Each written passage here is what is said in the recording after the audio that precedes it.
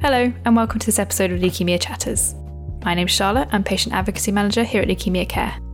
On today's episode of Leukemia Chatters, I'm joined by Lisa, an essential thrombocythemia patient diagnosed in 2012. Today, we talked about how she came to terms with this rare diagnosis, the wider impacts it's had on her life, and the help and support that she has received over the last decade.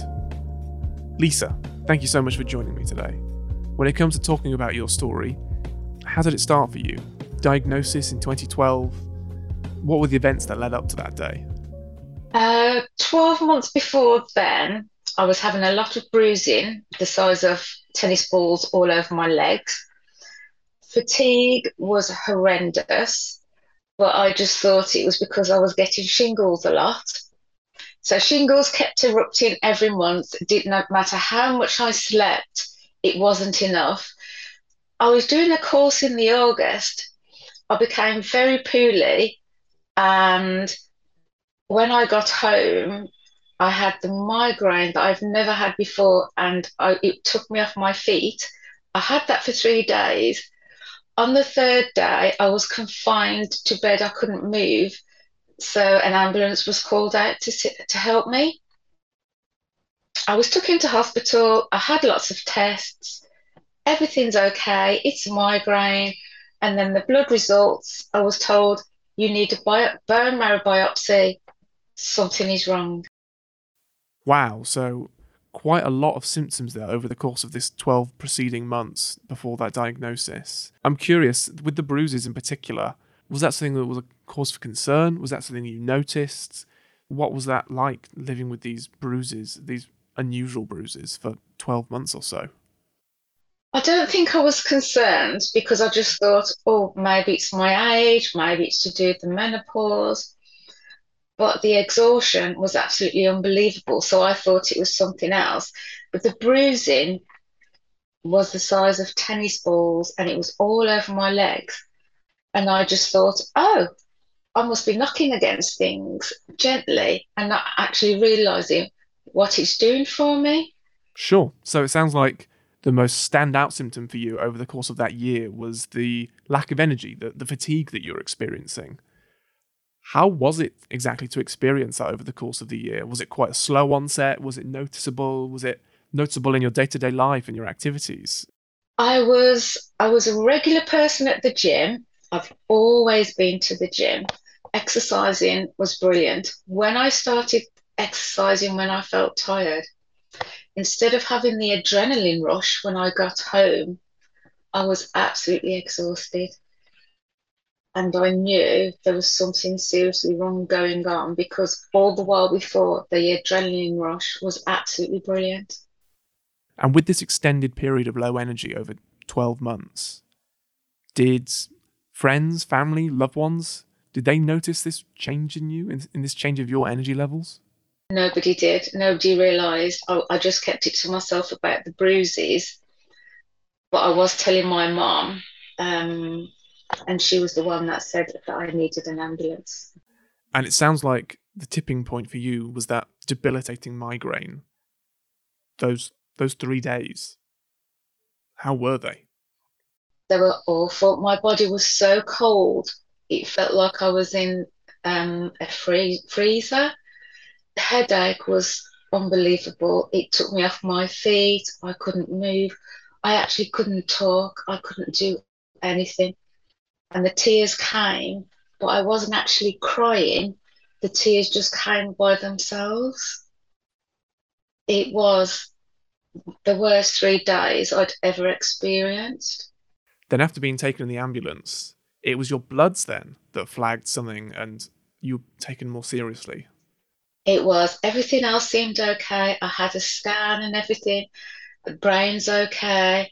And then a doctor came in and said, Lisa, you need to stay in and we've got a problem. Your platelets are very high.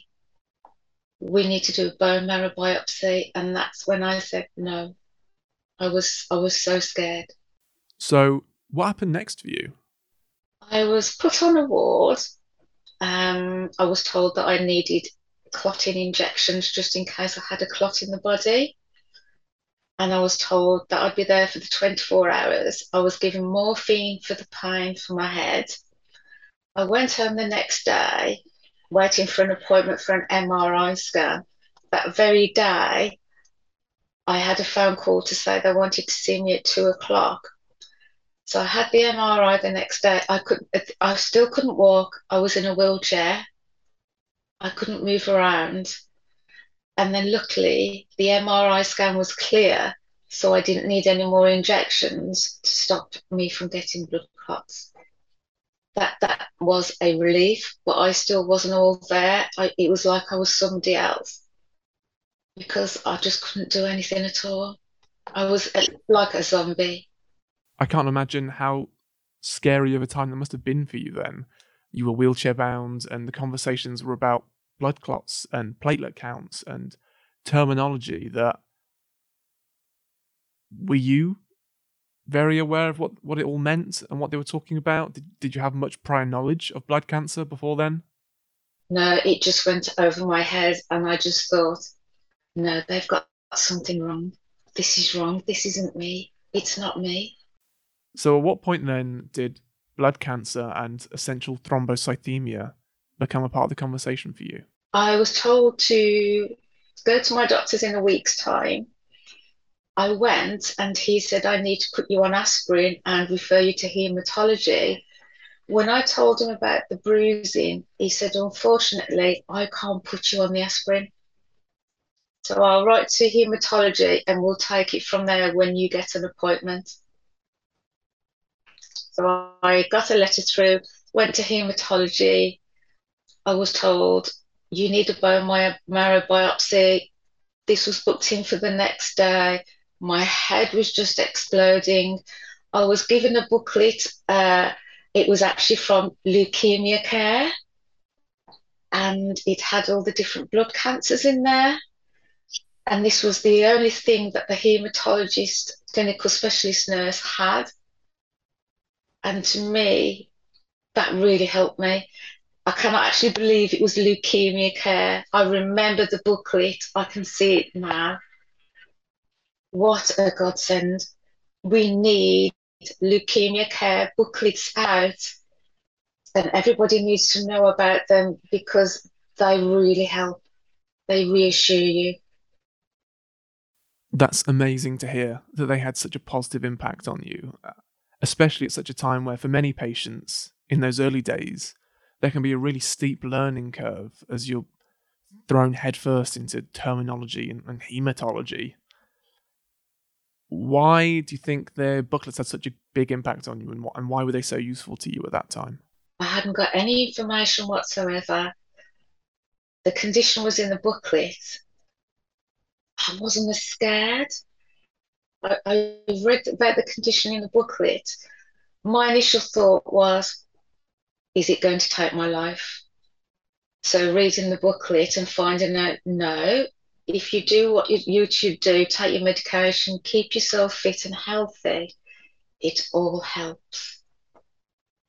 And lifespan is generally normal anyway, and that was one of the biggest things I could have ever read. What are you planning to achieve this year? Does it include free falling from 15,000 feet? Maybe flying on a zip wire is more your thing. Join Team LC this year, raising vital funds as well as your pulse rate. We'll support you all the way in raising the money. The question is, are you brave enough to take on the challenge? Simply search online for Leukemia Care Zipwire or Leukemia Care Skydive to find out more. So who was it then that gave you that diagnosis of essential thrombocythemia?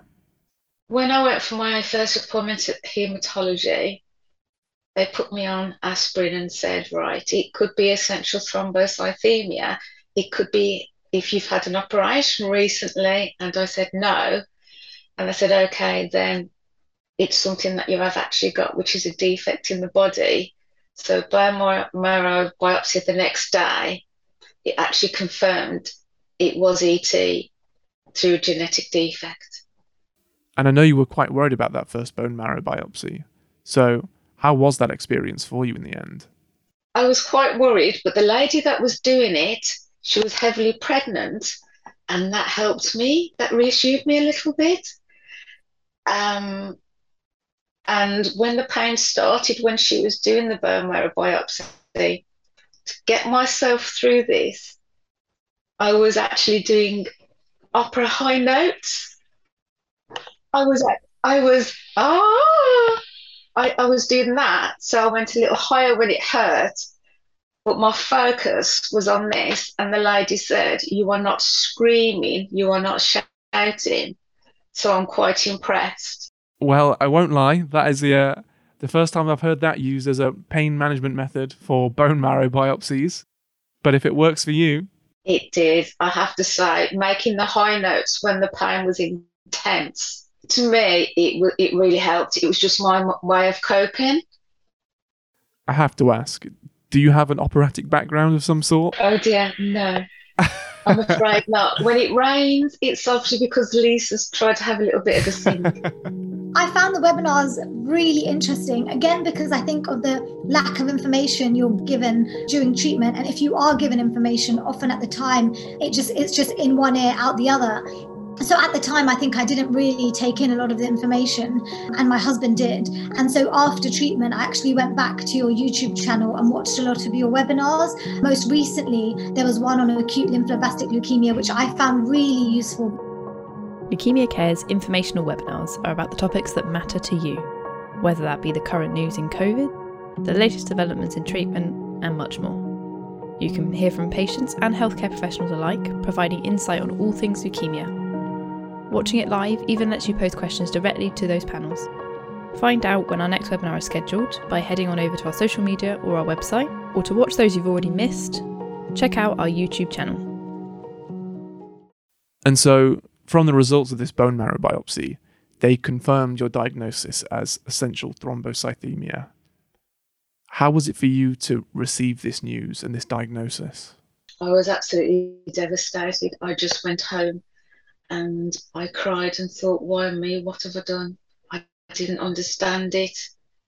My mum was getting my brother to ring me. My mum was ringing me because my husband then had to go away back to work because he was working away. So I was at home on my own, feeling very isolated. And it was the fear of the unknown, what's going to happen. And in those early days then, how did you fare with getting to grips and coming to terms with this new diagnosis that you had? I didn't. I couldn't quite understand it. So I was going back to work, even though I was absolutely exhausted. I had hospital appointments every single week. But I just thought, okay, let's get the hospital appointments, let's get the treatment. You're working, Lisa, stick to that, go with the flow, and see how you go with the medication and the regular blood tests. And speaking of the medication, I'm assuming in the very early days, your doctors must have sat you down and talked you through and explained to you your treatment plan and what the steps ahead of you look like. How did they break this news to you? Well, they said it was a genetic defect, so I needed to take the medication to get the platelets lowered. They said it would be a form of chemo, Hydrea, which I'd start just on one tablet per day, 7 days a week. But I'd have to have weekly appointments till I became stable, and obviously a blood test every week to see if the medication was doing anything. And unfortunately, it didn't do anything. So I was put on 4 a day, 7 days a week. And that medication being a form of chemotherapy, which is a term with a lot of negative connotations and a lot of baggage. So how did you feel about starting this medication, which was chemotherapy really? What was going through your head? I just thought, wow, that word. It's a lighter version of the chemo, so I know it's only in tablet form, but to me, a person that's never ill, always been to the gym, fit and healthy, quite good for my age, because obviously I was 41 at this time. I cried a lot. No, of course. For you, that must have been a period of real upheaval and a lot of change. So to feel that way is totally natural. And you spoke of how they changed your dosage from the 1 a day to 4 a day. Did that have the desired impacts they were looking for? Did things change for you there? It definitely lowered the platelets. So they lowered it a little bit. But I was still on weekly hospital appointments and blood tests. And when it was stable, then I was on appointments every 3 weeks. But I was working and I still had the fatigue, and I was doing an hour's journey there and back to work each day. And with this medication you were on, were there any side effects that came alongside that? Was there anything that your doctors told you to look out for, to expect? They said it was a lighter dosage, so I shouldn't expect too much. But unfortunately, being on this for a couple of months, I saw a younger haematologist. I told him what was going on. I was getting dizzy spells. I'd be okay 1 minute, and then it'd be like I was going to fall over. I'd need help. I'd need somebody to hold me up. I couldn't focus. So this haematologist did a lot of tests, and he said, Lisa, I think you're actually having a bad reaction to the Hydrea. And he said, I have to take this into consideration, and I think that you need to stop this today. How far down the line was this since you started the treatment? It was the February. So I'd only started that in the November, and February I stopped. And I was told, well, the next one is a very expensive drug called anagrelide, and they have to put it forward to the trust so that they allow me to have it, because they only do 2 types of medication at my certain hospital for ET. So I went 2 months without any medication. And how did you feel during that time? I was a little worried, but I did actually still feel better in myself. But my mental health was suffering quite a lot. I started becoming a recluse. I only felt safe in the 4 walls of my home. I had to give up work because 2 hours journey and working, the exhaustion, and I just kept becoming ill every day with exhaustion. No, of course. I think in those days, as well as the information that you were accessing, you also found a great source of support from your clinical nurse specialist, didn't you? I've still got Jane now. She's absolutely brilliant. If I've got any problems, I can send her an email. She's on the ball. We've got a very good relationship. And I think you need to have a good relationship with your CSN, because that is your port of call if anything is wrong. You directly go to that person. That's great to hear that your CNS has had such a positive impact on your experience since then. Why do you think that leukemia and blood cancer patients should have more access to CNSs across the UK? Because if you have a problem, if you're scared, you contact this specialist nurse and they are there. They can send you any kind of information, and they listen. Because how I see it is, every single person is unique. So whatever condition we get, the textbooks can say they won't get this, they won't get that. But every individual gets different symptoms. No, of course. Everyone's experience is very much individual and a case-by-case basis, so you're completely right with that. And it sounds like at that point then, obviously your treatment had been put on pause while the trust was looking at whether or not to approve this new treatment for you. What conclusion did they come to? They did approve it, and obviously you have to start on a small dosage. So it didn't work for the first month. But then I was increasing dosage. And with the chemo, the hydroxia, that obviously kills the cells off when they've been made. With the anagrelide, it actually stops the the production, and so much better. I felt like a human being again. It was absolutely brilliant, but I have to have a high dosage. So how long was that period then, when you were on this quite high dosage, but you were also feeling quite a lot better? Well, it was unbelievable the way I felt. I was so much happier. I felt human again. I was put on 10 of these a day, and then it was dropped down. It's just with the anagrelide, unfortunately, because it stops production, you can never get a steady count. So your count is up and down all the while. So my treatment, my medication is changed every time I have a haematology appointment. But it's been on about 8 of these tablets for several years now. So it's 8 a day and it hasn't changed. And how are you feeling about that? When I talk to other people online, they're on 1 or 2. I'm on 8 a day.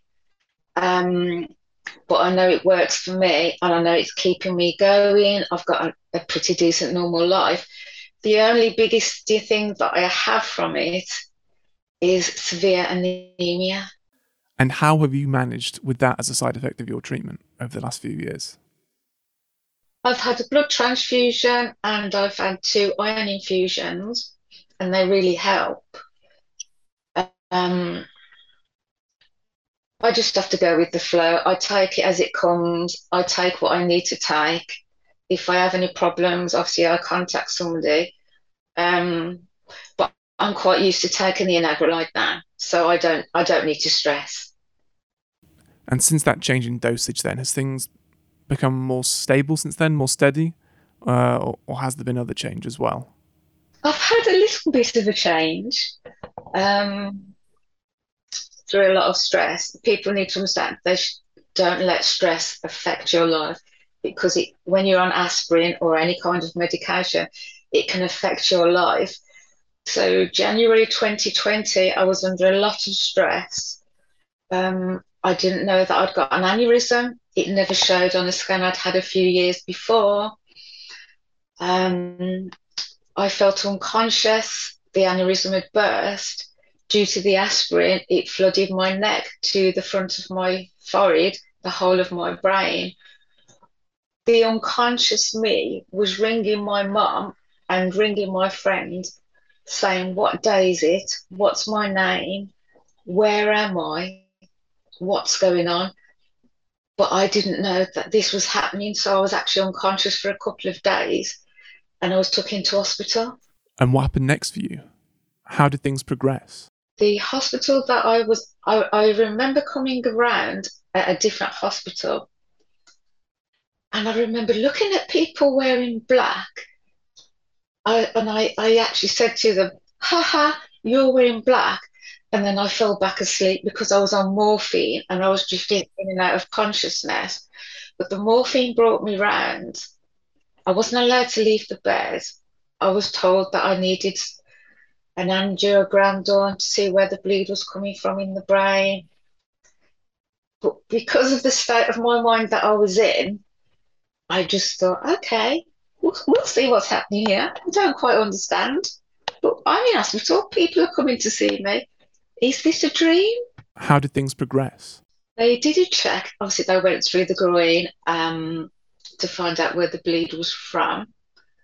I didn't feel anything. I didn't feel the camera going in or anything. I just lay there. I wasn't in any pain of them doing it. It lasted about 10-15 minutes. They came back to me on the very same day and said, "Okay, we know where it's from. We need to operate." And Lisa, being Lisa, who loves a pudding, said, "Before you say anything, I've come back and I've had 3 puddings, so I'm happy." And they said, "Oh, we can't operate till tomorrow now, Lisa." So I was scheduled to have the operation the very next day. And this must have been quite a scary time for your friends, family, loved ones. I still didn't quite know what was going on. My family they were absolutely distraught. My one brother, I asked him after how he coped. He said, "Lisa, I couldn't cope with the thought of losing you. I didn't know what to do. And this was so out of the blue and so sudden for you all to deal with. The operation the next day then, how did things go? Well, obviously, me being awkward and unique, that went well. I woke up and I felt like I was in a dungeon because I'd got all these um, drips coming from my body, hanging from my neck. And I just thought, okay, I'm in a dungeon now. Not a problem. I said, can I go back to my normal hospital ward now? She said, we just need to do a few checks. I had a drink of water and I felt fine. I thought, well, there's nothing wrong here. But I wasn't allowed to move. I was in a certain position because after I was told instead of having an embolism where they put a clip in to stop the bleeding, because my bleed was so far down, they had to glue the vessel itself, the brain vessel. So I had to stay in the same position for several hours. And I just wanted something to eat. I just thought, I need some puddings, please. Yes, that was me. But I was happy it was done. I was in the same position. I wasn't worried. I just felt relieved, and I was still a little bit lightheaded with the situation. But I was on the ward, I was chatting to all the ladies, and I was telling them it will be okay. It can be sorted, you're in the right place. We had amazing conversations, lots of different things wrong with the brain. But I still wasn't allowed to leave the bed for 2 whole weeks.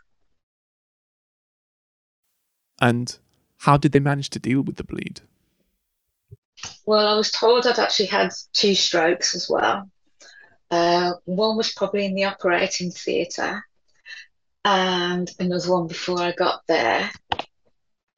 I still didn't quite understand because I thought, well, I'm eating, I'm drinking, but the only thing was I was never allowed out of the bed.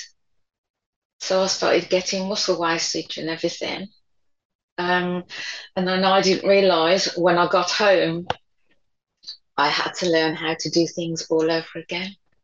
And the ensuing recovery period, how was that as a time for you? I couldn't walk. I had an alarm that went off every 6 hours because I had to take medication for my blood pressure because that was what went sky high through stress that made the brain bleed. So every 6 hours, I had to take these tablets. And then guess what? COVID came and my children had to leave the house and I was alone. They were scared. They didn't want to give me COVID. So I spent most days in bed. I took my medication. People left food outside the house for me. And luckily, I'd already moved to a house where there was a stair lift just in case I needed it. So I was using the stair lift regular. And then about 4 days after, I thought, Lisa, you need to walk up and down your stairs. So I did. It took 10 minutes, but I walked down my stairs to my walker. And then after that day, I thought, I'm walking up and down the stairs each day. I still use the walkers. I tried to make a cup of tea. My hands shook so badly. I'd make a cup of tea. I got a cup in one hand, the walker in the other hand. By the time I sat down, the tea was everywhere. There wasn't anything left. And I spilt it all over my dog as well. I thought, oh no. But I plodded on, and each day I got a little bit better. I stopped using the walkers. I was holding on to the walls in the kitchen, and I could make a cup of tea, take it into the living room, and I could drink it. And obviously, being alone and being isolated, and not having anybody around to help. But Zoom helped. Family meetings, family chat, we use Zoom. No, I'm sure, like many blood cancer patients, that period of early COVID must have been a very isolating and potentially worrying time for you. Do you think that period had an impact on your mental health at all? My mental health took a nosedive, definitely. I tried my best to get through this, but then I got my Leukemia Care magazine. I was looking at that, and I saw that you could get help through a counsellor. So I contacted Leukemia Care. They organised a counsellor for me. I'd also contacted my hospital previously. I had counselling for the ET, but I thought I need counselling because I'm isolated, I'm on my own. So when COVID went and I was able to walk, I actually saw a counsellor face to face. Absolutely brilliant. If it's available, everybody should take it because the talking cure is 80% of what we need to do to help us come to terms with it. And was that your first time seeking out professional mental health support? I'd had mental health support when I was first diagnosed at the hospital with ET. I became very isolated. I thought everybody was looking at me. Everybody could see there was something wrong with me. I was scared to leave the house. That's so good to hear that you managed to find that support and access it and use our counselling fund along the way. When I had the brain bleed, out of the blue, a lady rang me from Leukemia Care. I don't know how it happened. And she just said, because of COVID, I'm just talking to you about your ET. I told her what happened. And she said, Lisa, we do funding for counselling. And I said, yes, please put me forward. And if there's someone out there and they're curious about accessing support, accessing counselling, accessing help of any variety really, why would you recommend that they should reach out and get in touch? Because Leukemia Care, there's so many different kinds of leukemia, blood cancers. Leukemia Care covers them all. The magazine, they will have people in there telling you their story of what they've been through and how they're continuing with their life, how their support they've had helps them through Leukemia Care. And I thought, I need to do this. So when I got the call, it's like somebody told Leukemia Care they needed to contact me because I was so grateful for the magazine. And that's when the ball started rolling with counselling. Anybody, please seek care with counselling through Leukemia Care because those 6 sessions, they completely changed me. Thank you for that, Lisa. And it's so pleasing to hear that you've taken so much from the magazine that we produce. And in reading other people's stories and hearing of their experiences, is that something that you really take to and really manage to get some value out of?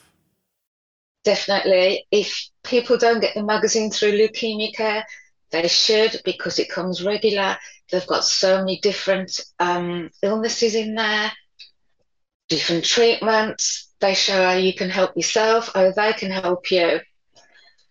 Actually seeing a story from a human being with their photos in there of how they went, what they went through, how they got through it, their life continuing with this condition, the treatment they've had, that is one of the most grateful things I will ever be owing to Leukemia Care. That helped me tremendously. No, it's fantastic to hear that you've managed to access this support and this help from Leukemia Care over the years. But now you're in the position to be able to pay that forward in some respect. And I know that you're now part of our buddy scheme. And tell me, what drew you to the scheme? I was given help from Leukemia Care. And me personally, I wanted to give something back. So I contacted the lady and said, thank you for helping me. now I want to give something back because I love people. Everybody has a different life journey. I actually run just a small Facebook online local group. Anybody that needs somebody to talk to, if they've got an illness, I talk to them offline through private messenger. I help them through the bad stages that they can't cope with life. And I thought, Lisa, I want you to expand. I want you to do more to help other people. Helping other people basically is my forte. This is what I want to do. So I believe you've got your buddy up in Scotland, haven't you? A lovely lady in Scotland every Monday. She's 87 years of age. She doesn't really know enough about the condition. The doctors don't know a lot. So every Monday we have our phone call. I ask her how she's been, how's her fatigue. Now she's been hit badly with fatigue. We have such a lovely rapport between each other. She actually does a lot of knitting for charity. She sent me a penguin with a smiley face on. Because I love purple, she sent me several purple hearts she's knitted. And she actually sent me a scarf that she did for me. And she's so happy with the relationship that we've got. And she said, you believe in me, Lisa, you believe what I'm going through. Basically, she said, I was a lifesaver, but I don't see it that way. She's helping me by me talking to her as well. It's great to hear that, as well as the other patient gaining from your experiences and the lessons you've learned since your diagnosis, that you've also managed to gain something out of this relationship as well, and this rapport. And so that's really lovely to hear.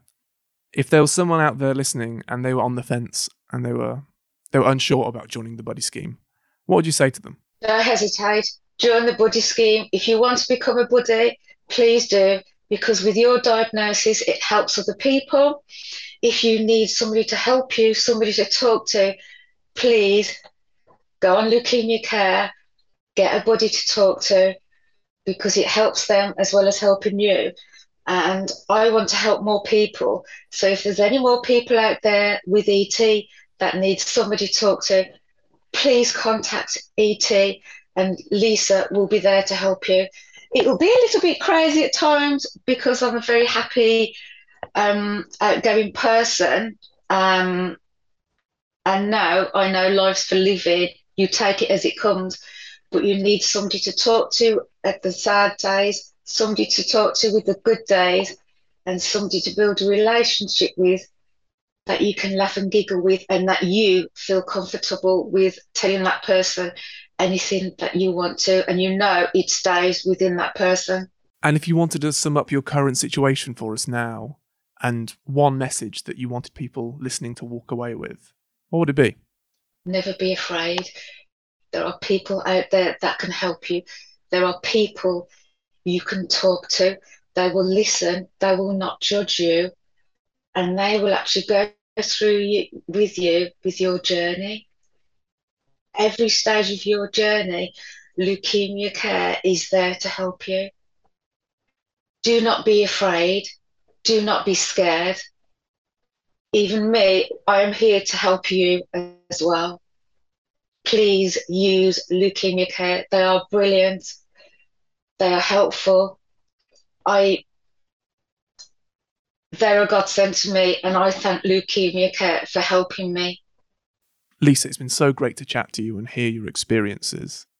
I really appreciate your time today. And if you're going to sum up your current situation for us now, what would you say? I'm happy Lisa again. I've got my personality back. I'm very crazy, but I love helping people. I'm actually studying at Open University as well because I thought I want to do something constructive.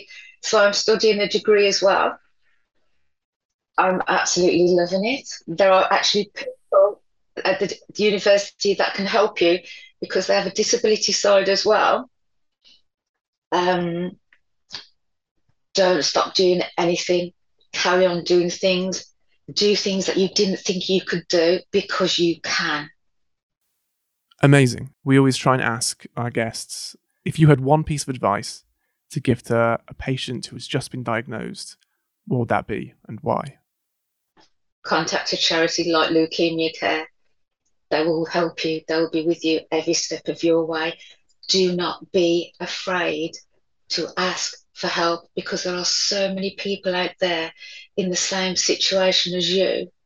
And when they ask Leukemia Care for help, you don't feel alone anymore. Lisa, thank you so much for chatting with me today. Definitely. Thank you. Thank you now. Bye-bye. Bye.